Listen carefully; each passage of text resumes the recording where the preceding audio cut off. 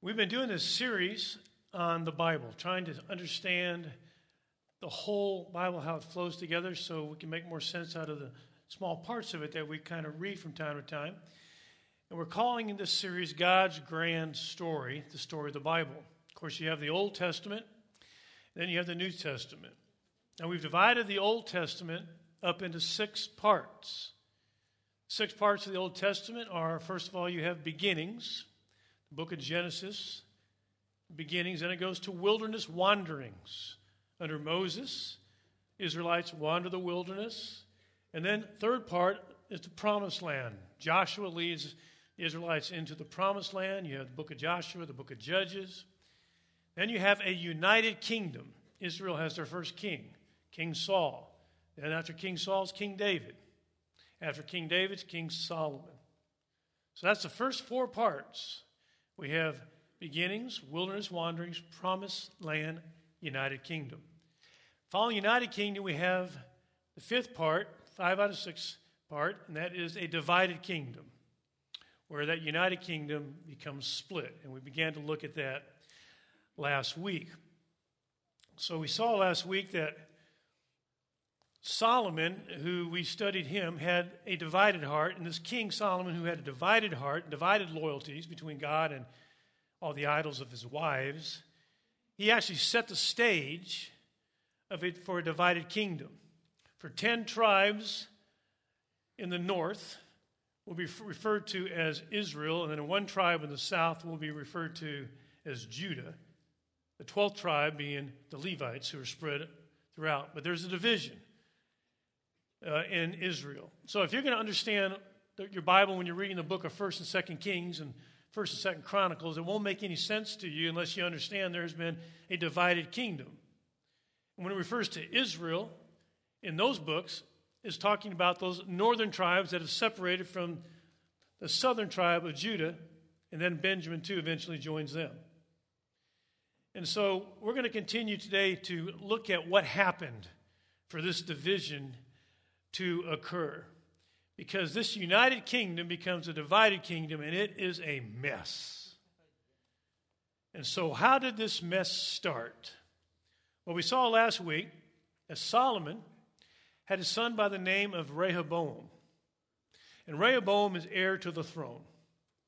Now, what do we know about Rehoboam? Well, we saw one real important verse that tells us a lot about him. 2 Chronicles 12, verse 14. Here's what it says. Referring to Rehoboam, it says, he did evil because he did not set his heart to seek the Lord. So he does evil because of something he chose not to do.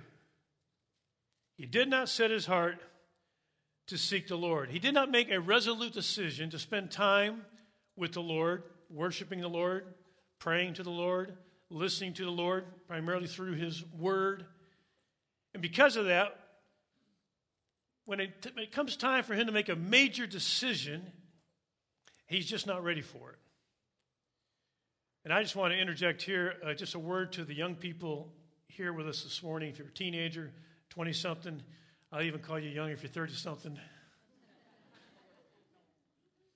That you have the opportunity as a young person, opportunity and a privilege to give God the gift of your youth.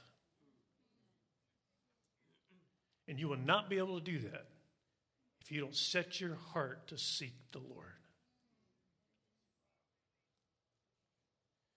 Well, Rehoboam didn't do that.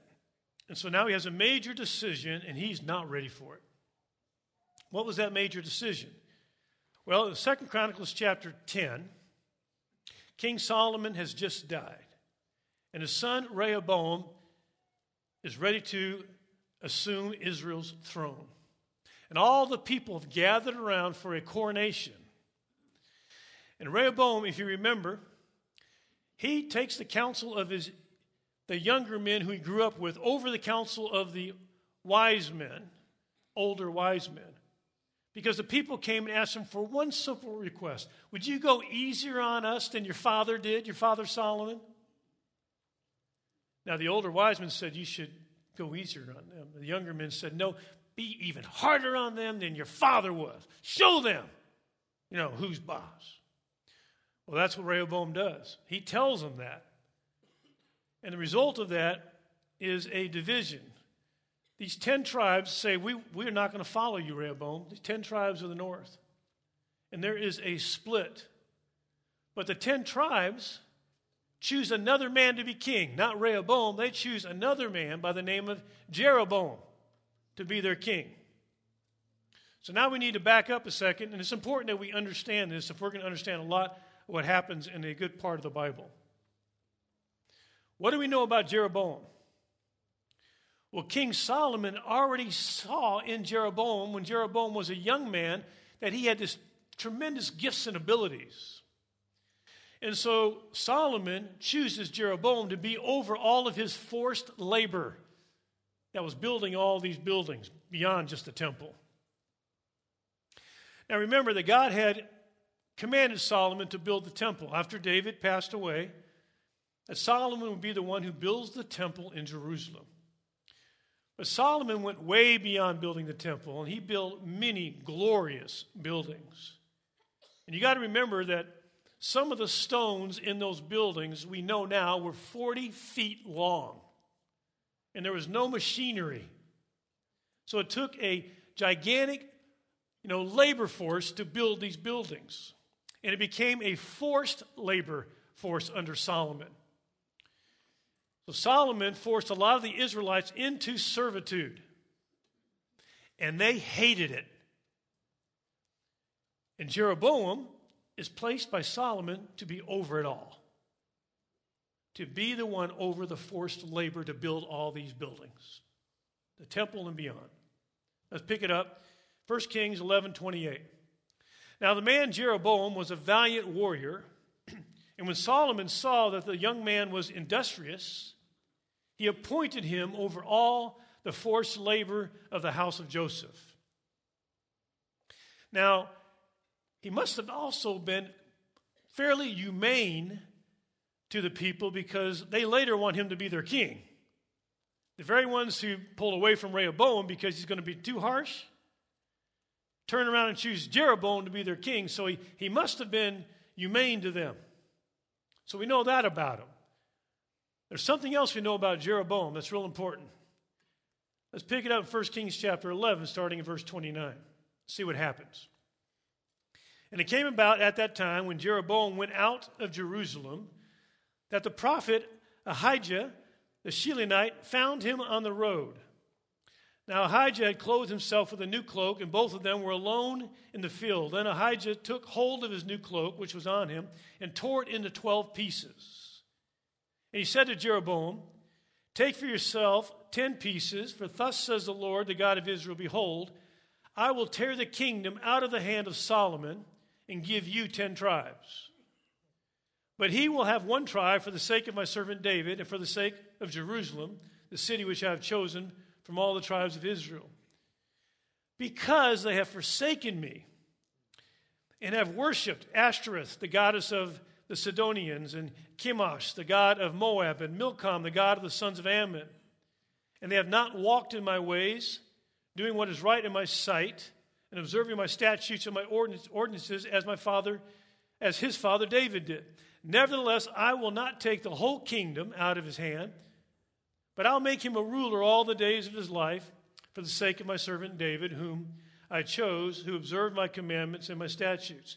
But I will take the kingdom from his son's hand and give it to you, even 10 tribes. But to his son I'll give 1 tribe, that my servant David may have a lamp always before me in Jerusalem, the city where I have chosen for myself to put my name. And I'll take you," he's talking to Jeroboam, "and I'll take you, and you shall reign over whatever you desire, and you shall be king over Israel. Then it will be that if," important word here, if you listen to all that I command you, and walk in my ways, and do what is right in my sight, by observing my statutes and my commandments, as my servant David did, then I'll be with you, and build you an enduring house as I built for David, and I'll give Israel to you. Thus I'll afflict the descendants of David for this, but not always." So I want you to imagine the scene. So Jeroboam is on his way, probably between one construction site and another construction site. And on his way, he runs into a prophet, a known prophet, Ahijah. The prophet approaches him, takes off a new cloak, and tears it into 12 pieces, and gives 10 pieces to Jeroboam, and says, "You're going to be the next king of Israel." Now, we don't know if Jeroboam shared this prophetic word with other people about what had happened to him. We don't know if he somehow tried to take certain action on his own to help it come to pass. But we do know that Solomon became suspicious of him. Solomon became suspicious maybe that Jeroboam was going to try to take his throne. Why do we know that? 1 Kings chapter 11, verse 40. Solomon sought therefore to put Jeroboam to death. But Jeroboam arose and fled to Egypt, to Shishak, king of Egypt, and was in Egypt until the death of Solomon. So Jeroboam finds out Solomon's trying to kill him, and he takes off to Egypt and is in hiding there. Well, shortly after that, Solomon dies. Rehoboam is next in line to be king. Okay, now we get to chapter 12. So Rehoboam sent to Shechem for all of Israel to come to Shechem to make him king. So now the invitation has gone out for the big coronation. Well, the people come to Shechem not with the intention of rebelling against Rehoboam. They want to make him king. They come expecting a glorious coronation. They have one simple request. Would you go easier on us than your father did? 1 Kings 12:2. Now it came about when Jeroboam, the son of Nebat, heard of it, that he was living in Egypt. For he was yet in Egypt, where he had fled from the presence of Solomon. So Jeroboam, back in Egypt, hears that Solomon has passed away, and there's a coronation for Rehoboam. And Jeroboam goes with the intention of being part of the crowd, bringing Rehoboam on as king. Verse 3.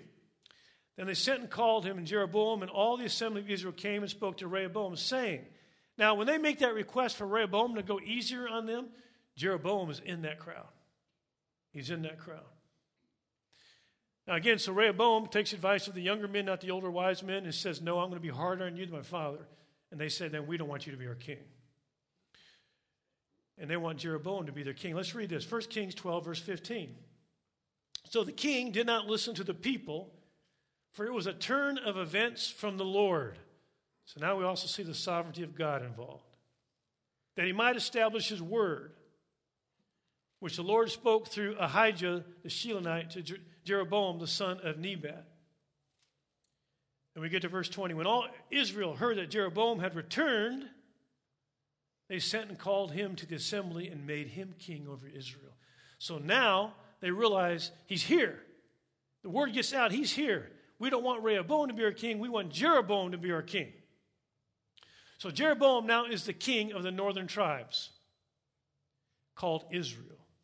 The southern tribe now in the book of 1st and 2nd Kings, the 1st and 2nd Chronicles, will be called Judah. One of those 10 tribes, Benjamin, will join Judah after this shortly. But now we have a divided kingdom. And you will not make sense out of 1st and 2nd Kings and 1st and 2nd Chronicles if you don't understand this happened. And Jeroboam is now the king of the northern tribes, but it's called Israel. Southern tribes will be called Judah. There will be a king of Israel and a king of Judah as you read through those books. So what does Jeroboam do? 1 Kings chapter 12, verse 25. Then Jeroboam built Shechem in the hill country of Ephraim and lived there. And he went out from there and built Penuel. And Jeroboam said in his heart, now listen to this. This is what he's thinking. Now the kingdom will return to the house of David. If this people go up to offer sacrifices in the house of the Lord at Jerusalem, then the heart of this people will return to their Lord, even to Rehoboam, king of Judah. And they will kill me and return to Rehoboam, king of Judah. So now Jeroboam thinks, I've got a problem here. See, according to the law, the Old Testament law, the Israelites are supposed to offer sacrifices back in Jerusalem. So if they go back to Jerusalem to offer sacrifices, they go back for the feast of Passover and Pentecost and Feast of Trumpets, if they go back for these feasts that they are supposed to go back to Jerusalem for, then they're going to realize that they're brothers with the tribe of Judah. And they may even fall in love with Jerusalem. And they may decide they don't want me to be their king anymore. They want Rehoboam to be their king, and they may come and kill me. So that's what he's thinking. He's thinking that we've got a problem here. If they go back to Jerusalem, they're going back to a capital now of another country, Judah, not my country, Israel. So Jeroboam reasons that he is in political danger. Worshiping at the temple, they could actually decide that we love it over here and we don't want Jeroboam to be our king. So Jeroboam in his thinking is thinking pragmatically now. How can I hold on to my political power? How can I stay being king? And he's going to make some decisions now, decisions pragmatically that he thinks will cause him to keep his kingdom, that these very choices are going to cause him to lose his kingdom. The same thing Solomon did. Solomon thought marrying all these foreign wives would give him alliances with other countries and cause him to keep his kingdom. In marrying all these foreign wives, he began to acquiesce to their idolatry and even participate in it. And by giving into it, he doesn't keep his kingdom, he loses his kingdom. So what does Jeroboam do? Here's what he does. 1 Kings 12:28. So the king consulted and made 2 golden calves and said to them, it's too much for you to go to Jerusalem. Behold your gods, O Israel, that brought you up from the land of Egypt. And he sent one to Bethel, and he put the other one in Dan. Now this thing became a sin, for the people went to worship before the one as far as Dan. And he made houses on high places and made priests from among all the people who were not of the sons of Levi. The Levites are the only legitimate priest. They probably saw what Jeroboam was doing, the idolatry, and said, we're no part of this. So Jeroboam appoints other people from other tribes to be priests. Verse 32, and Jeroboam instituted a feast. Now he's going to put a feast on the same time as the other feast to compete so they don't have to go to Jerusalem. He instituted a feast on the 8th month, on the 15th day of the month, like the feast which is in Judah. And he went up to the altar. Thus he did in Bethel, sacrificing to the calves which he had made. And he stationed in Bethel the priest on the high places which he had made. Then he went up to the altar which he had made in Bethel on the 15th day in the 8th month, even in the month of which he had devised in his own heart. And he instituted a feast for the sons of Israel, and he went up to the altar to burn incense. Now he's acting like the high priest. So Jeroboam sets up 2 golden calves, one in Dan for the northern part of the kingdom, make it kind of handy, convenient, one in Bethel for those tribes in the south. And again, God had designated only Levites are to serve as priests, but Jeroboam chooses priests from all the different tribes, and he makes them the priest. And then he actually begins to function himself as the high priest. He establishes his own festivals corresponding to the festivals in Judah, so they don't go there, they stay.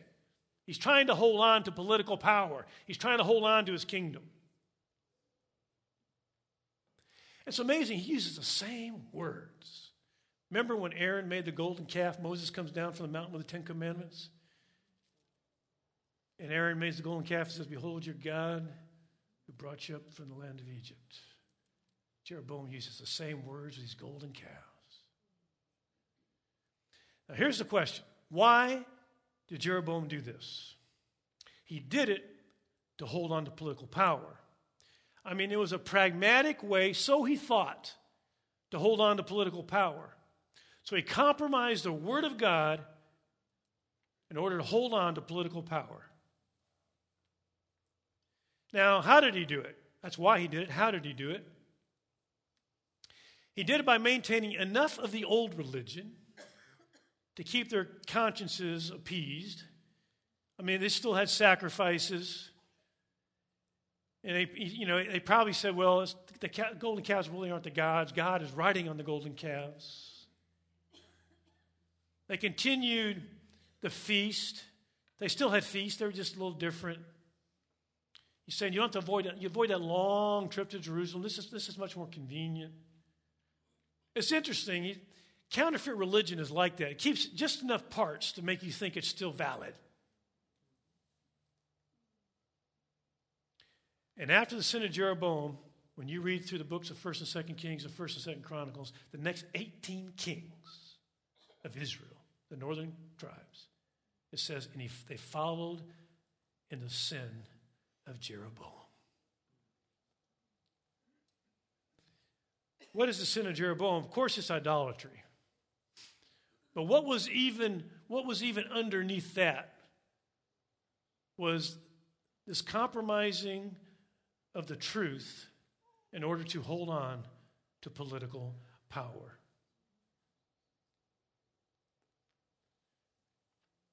Today is Sanctity of Life Sunday. It's a Sunday where thousands of churches throughout America will speak clearly, simply and clearly, that all human life is sacred and must be valued and protected because all human life is made in the image of God.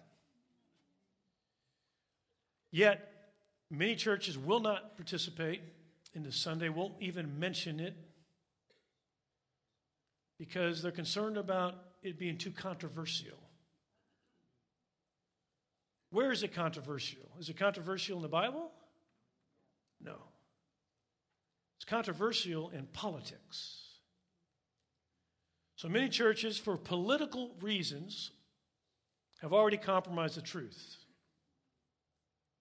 And many political leaders who claim to be born-again Christians, many of them even,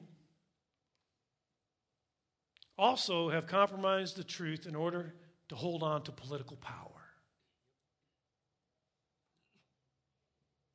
In my lifetime, just in my lifetime, I've watched so many change their position on this important issue of the sanctity of human life, change their position from being, right to life versus pro-choice or pro-abortion. Let me give you some examples. Do you know that in 1986, the then Governor Bill Clinton wrote a letter. He wrote a letter to the Arkansas Right to Life. And I quote what he wrote. He said, "I am opposed to abortion and to government funding of abortion," end quote. But later he changed his position to a pro-choice, pro-abortion position. Now, why did he change his position? Like Jeroboam, he compromised the truth for political power. In 1984, Al Gore stated in a letter to a constituent his deep, quote, his deep personal conviction that abortion is wrong, unquote. And he also voted to amend the Civil Rights Act to define the term person to include unborn children from the moment of conception. But later he changed his position to a pro-abortion position. Now, why did he change his position? Like Jeroboam, he compromised the truth for political power. In 1971, Senator Edward Kennedy wrote that he believed, and I quote, that human life, even at its earliest stages, has a certain right which must be recognized, the right to be born, the right to love, the right to grow old, end quote. But later he changed his position. Now, why did he change his position?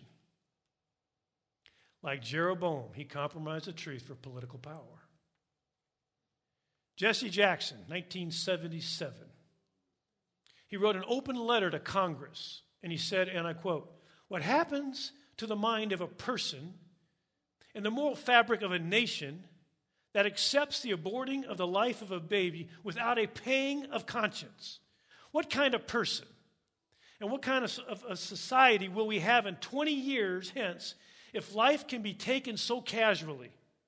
Failure to answer that question affirmatively may leave us with a hell right here on earth. End quote. But later he changed his position to a pro-abortion position. And why did he change? Like Jeroboam, he compromised the truth for political power. Now, what happens to all these politicians' convictions? And by the way, the list is so long of those who change their positions on this subject, subjects like abortion and other subjects. I'm just speaking about this on Sanctity of Life Sunday. They change their position because they think they have to in order to be electable. All they're doing is compromising for political power, compromising the truth. So what is the truth about the sanctity of human life? What is it? And if you don't hear it in church, where are you going to hear the truth? And if you got churches that won't even speak the truth, wonder we have such an issue. What is the truth about the sanctity of human life? Genesis 1:26. Then God said, let us make man in our image, according to our likeness, and let them rule over the fish of the sea, over the birds of the sky, over the cattle, over all the earth, over every creeping thing that creeps on the earth. God created man in his own image. In the image of God, he created him. Male and female, he created them. Psalm 8, verse 4. What is man that you take thought of him, and the son of man that you care for him? Yet you have made him a little lower than God, and you crown him with glory and majesty. You and I have been made in the image of God and crowned with glory and majesty. He knit us in our mother's womb. I'm no accident, you're no accident. And we have great value and worth because we're in God's image. I want you to see just 15 seconds of a 4D sonogram, and just want you to picture and just see this. Let's watch what we see here inside this mother.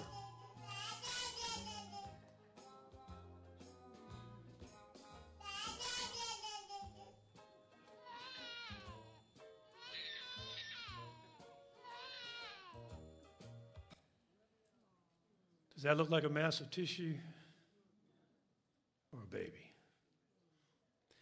See, whether I'm tall and beautiful or small and not so handsome, whether my body functions perfectly or is deformed severely, I am precious to God.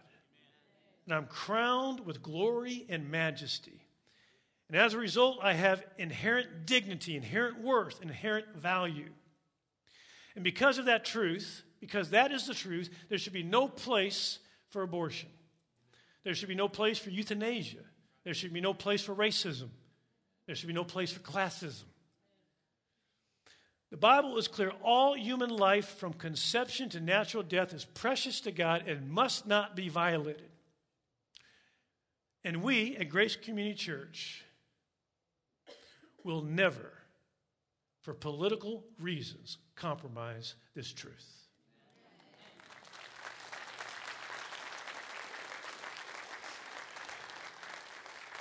You know, I want to say just a word to those younger people here today as part of our church family. Because right now the statistics are half of millennials who claim to be followers of Christ refuse to take a stand on this issue. And so I just want to challenge our young people to have the faith and courage to stand for the truth.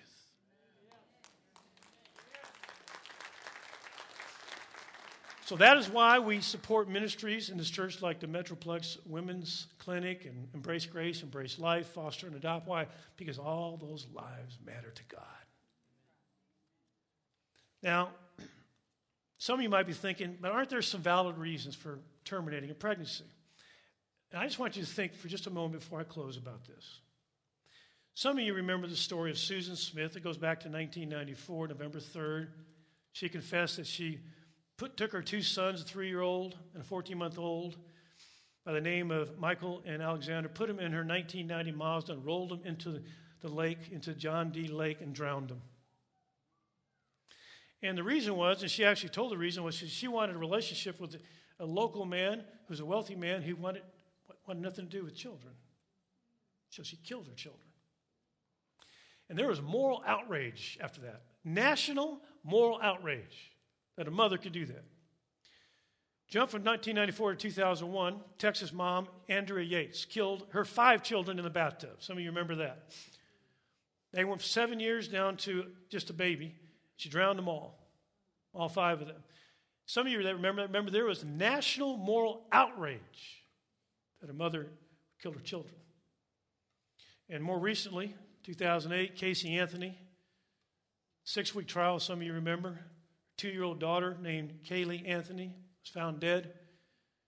Those who watched the trial, the court didn't convict her, but I think just about everybody thought, yeah, she did it. That's not the point. Is that there was national moral outrage that happened again. And by the way, you can go and Google. There's lots of times this has happened, and every time it happens, there is national moral outrage. Now, maybe in each case it was different. Maybe the children were an inconvenience. They need to be killed. Maybe the mother wanted a boyfriend. He didn't like her children, so maybe she should kill him. Maybe the children were just in the way. But here's the question I want to ask. Is there anyone in this room that thinks it's okay for a mother to kill her child? And I think most of us say, of course not. Who would actually defend? Who would get and defend nationwide? It's okay for a mother to kill her children. Those toddlers are in the way. I don't think anybody would try to defend that. Anybody. But what if? What if they're not 7 years old or 3 years old or 2 years old or 1 year old? What if they're just days old? Is it okay for a mother to kill her baby if the baby's only days old? Of course not. What if the baby's not days old? What if the baby is just 1 minute old? 1 minute old, is it okay for a mother just to roll over and kill him? No. What if the baby's 1 second old? When is it okay for a mother to kill her baby and there's no longer national moral outrage? What about 1 second before the baby's born? What about during the delivery, also called partial birth abortion? Is that okay? Well, there's a whole lot of politicians that think it is. See, the question is, when would it be okay for a mother to kill her child? When do you back it up and say, well, now it's okay? Yet there are politicians and pastors who have compromised the truth for political power, and now unborn babies are continuing to be killed in large numbers. Now, again, I rejoice that the Supreme Court made the decision they made. It was the right decision. Now it's gone to the states. The war is far from over. But I just want to challenge us to hold to the truth, to stand for the truth. And the truth is, you are a precious creation of God, made in His image, crowned with glory and majesty. And so is every other person, from conception to natural death, whether they're severely handicapped, or no matter what their ethnicity. Every person is created in the image of God, and therefore has value, inherent value, and therefore it is outrageously sinful to put that person to death. So my challenge as we close is simply this. As Christians who believe the truth, believe the Bible, we should embrace this truth. We should proclaim this truth. We should proclaim it passionately, confidently, relentlessly, without compromise, no matter how unpolitically, correct or politically incorrect it ever becomes. Let's just stand for a moment. I want us to pray about some things in this regard. Just close your eyes if you would. There are some of you that have been party to an abortion, whether as a mother or a father, and you need to know that Jesus forgives every sin. Every sin. Just turn to Him right now. If you haven't just confessed it to Him, turn it. He will cleanse you completely. He'll take away your shame and guilt. He bore every sin on the cross, including that sin. So don't walk in any more shame and guilt. Give it to Him. Walk out of here knowing you're forgiven. You're forgiven. So, Father, we thank You for how forgiving You are. And we pray, Lord, that we will all be able to realize that all of our sins are horrendous in Your sight, and You forgive every one of them through Jesus.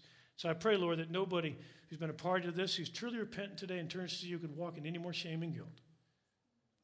Lord, also we pray for our ministries of Embrace Grace, Embrace Life, Metroplex Women's Clinic, Foster and Adopt. And we ask, would you put your hand on those, cause them to be powerful in bearing much fruit, and would you multiply them all across this state, this land, and this world. And Lord, we close by praying for politicians and pastors who are compromising the Word of God for political power. And we're asking, Lord, would you bring just the spirit of the fear of the Lord upon them? Lord, we pray they couldn't be easy with this. I pray, Lord, you disturb their sleep at night with conviction about what is right. And Lord, we pray that there would be these state houses right now, that the battle's gone into these states. We pray for men and women who are in these state houses, Lord, Congress and state senates, and that, Lord, that the ones who know you, Lord, would stand up for the truth. We pray for those who say they know you but have been compromising for conviction for the truth. And we ask you, Lord, that you would rid this land of this scourge, and it would be a model for the nations of the world. We pray this in the name of Jesus.